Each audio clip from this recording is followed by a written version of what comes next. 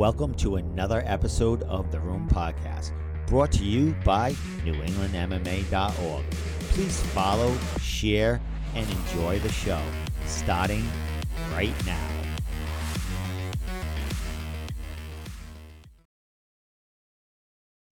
Joining me in The Room Podcast for the first time is Sean Yadimarco, who's ready to take the mats this Saturday coming at Emerald City Invitational for 10 grand.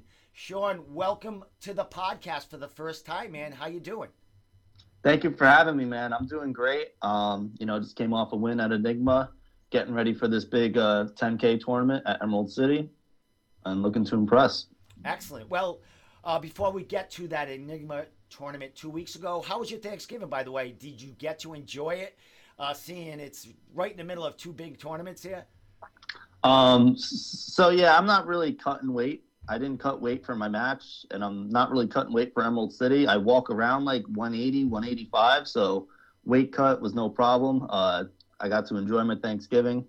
I still had class on Thanksgiving. I've never closed my gym for a single holiday ever, so still same usual routine. Nothing changed. Excellent, man. 24/7 jiu-jitsu practitioner. No wonder why 10 grand is almost in your grasp here, buddy. Yes, sir. Let's get to the Enigma. You've competed for them before, the fifth event. I've seen you there. I think you were basically there with one other training partner. Came all the way from New Jersey. Dude, how did you actually get involved with Enigma? How'd you, get on their mat? Christos hit me up through Instagram, and he asked me if I want to do this 1K tournament in New Hampshire, and I was like, yeah, I'm down. And it turned out being an awesome event, and I look to compete with them a lot more in the future. Excellent, yeah, and that was like early in, their events, and things have grown. I think that was the first one. Yeah, things have grown so much since then. I mean, you ran through the competition as far as there. Like, I was just there going, wow, this kid's amazing. A young, 22-year-old kid coming there basically by himself. You had one or two training partners come and taking the trip with you. How was it to compete in New England? Have you come to other events, or was that the first time competing up north? In New England, that was actually the first time I competed in New England. I usually compete like at least once or twice a month, though. This past year, I traveled to about like 8 or 9 different states to compete. So, traveling, even going alone, competing, or maybe with another person, that's very normal for me. And I have absolutely no problem with that. Excellent. Well, a couple of weeks ago, you came back, maybe traveling alone, but you met a bunch of training partners, your coach, Tom DeBlas. That's right. You hit the mats again at Enigma. This time, not a tournament.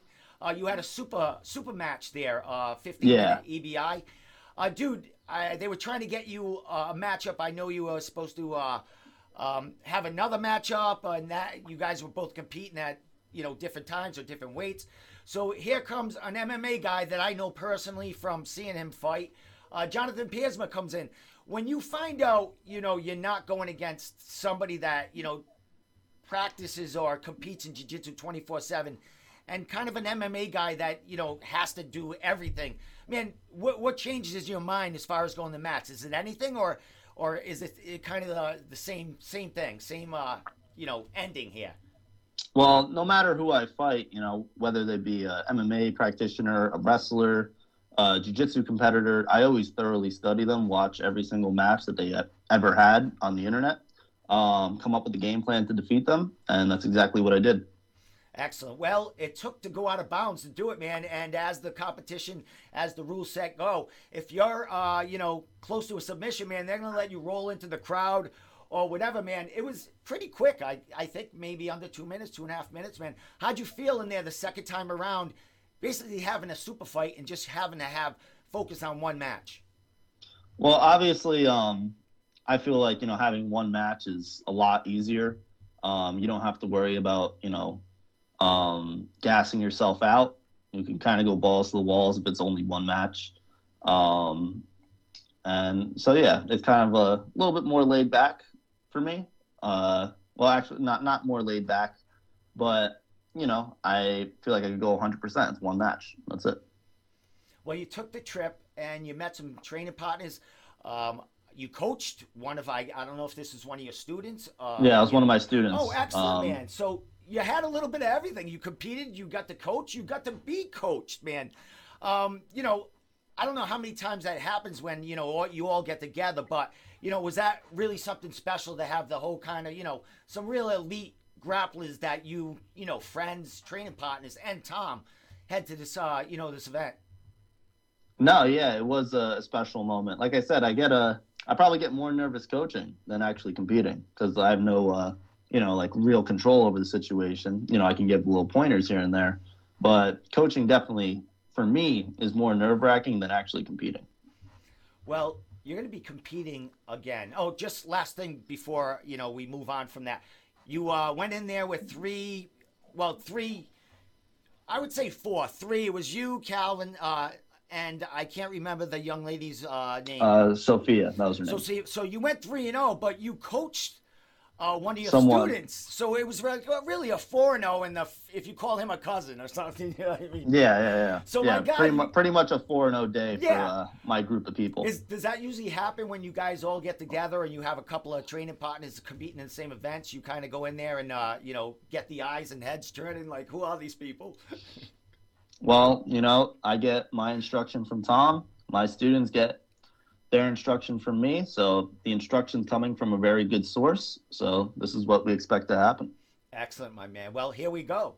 Back at it. Now it's not for kind of bragging rights and, personal gains. Now you're going for some cash, man, where the stakes are really high. I'm sure you put some money in to be able to compete for this. Dude, same rule set, and you're going to be going against a couple, or at least John, who you beat the last tournament. In this tournament, man, how excited are you to actually get back on the mats and be able to compete for some substantial amount of cash here? I've been competing in jiu-jitsu tournaments since I was 13. I was wrestling before that. I'm pretty used to the process, even though there's a lot of money on the line. It's just going to be another day in the office for me. So as far as heading into here, I mean, the last tournament, you had to get ready for that one guy where you said, when you said you could put it all out there for that. Now you're going to kind of pace yourself. What's the mindset? What's the kind of, not a game plan, but, what's difference in this and going in than, the last tournament? So here I have a lot more studying to do. It's a 16-man bracket. I don't know what the bracket's going to be yet. Studying all my opponents, thinking of game plans already for each and every one of them. But the last tournament, it was just one person. So I just had to study for one person. It's like a test compared to a final. A final, you have a lot more studying to do than a singular test. Well, one of those guys who are going to be taking the test or the final with you is a trainer partner, Calvin Tacey, who just won the Enigma.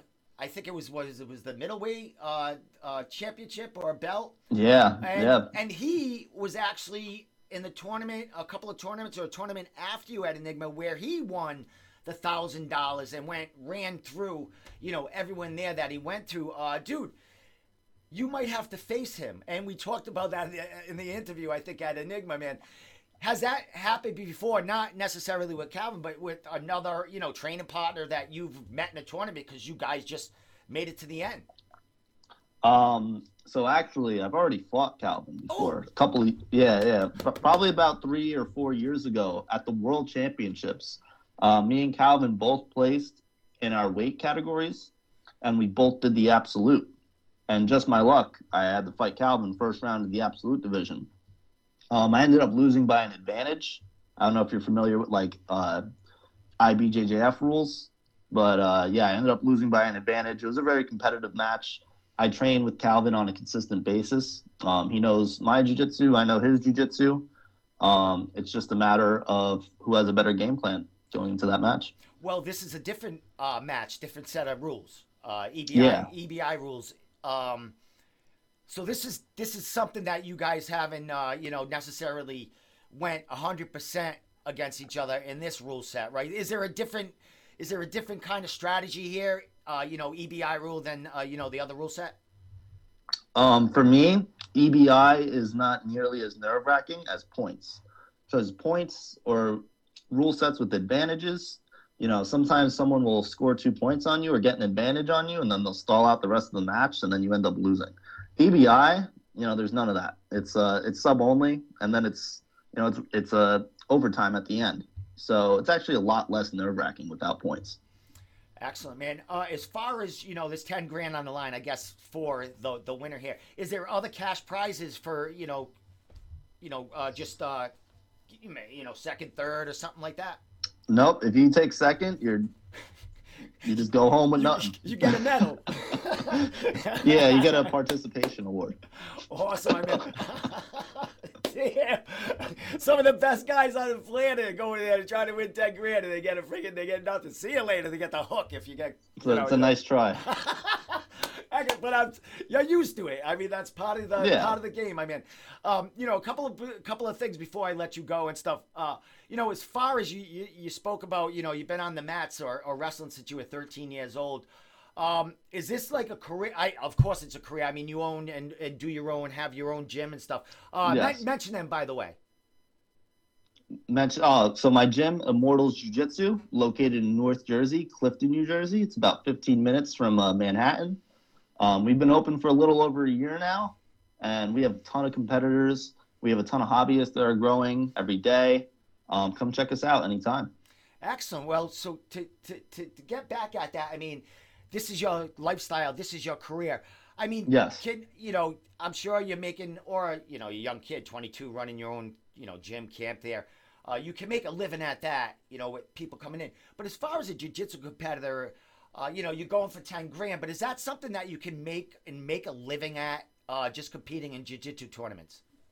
So I think there's a ton of money in jiu-jitsu, but not by competing, so to say, unless you're a Gordon Ryan. You see a ton of people making money in jiu-jitsu through teaching, through DVDs, through private lessons, through opening up a gym. I actually think if you just hustle, there's a ton of money in jiu-jitsu and in martial arts in general. You just have to be able to find ways and hustle.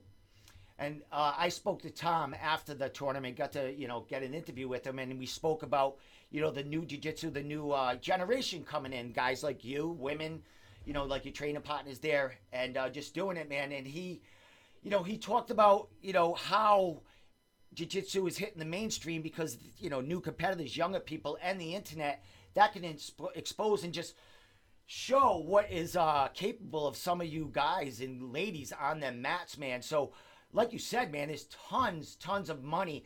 And, excuse me, tournaments like, Christos that, has just been open for a year. You opening up a camp after a year. A lot of the stuff has just exploded from the shutdown and you kids just thinking out of the box and thinking how to make a living out of yourself doing what you're amazing at. So with that said, my friend, you have this tournament coming up. You said you were in a bunch of them, man. What are you looking to do other than win 10 grand here? I mean, because you're always learning, and it's a learning game, and you learn something from anyone. First guy in there, first lady in there, till, Gordon Ryan. What are you looking to get out of this tournament that's going to take you into 2022? There's a lot of things I'm looking to get out of this tournament.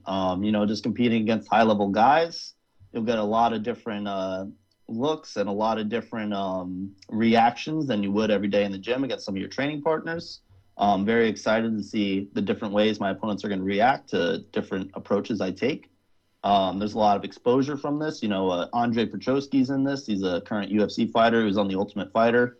So a lot of people are going to be watching this. A lot of good exposure. Incredible, man.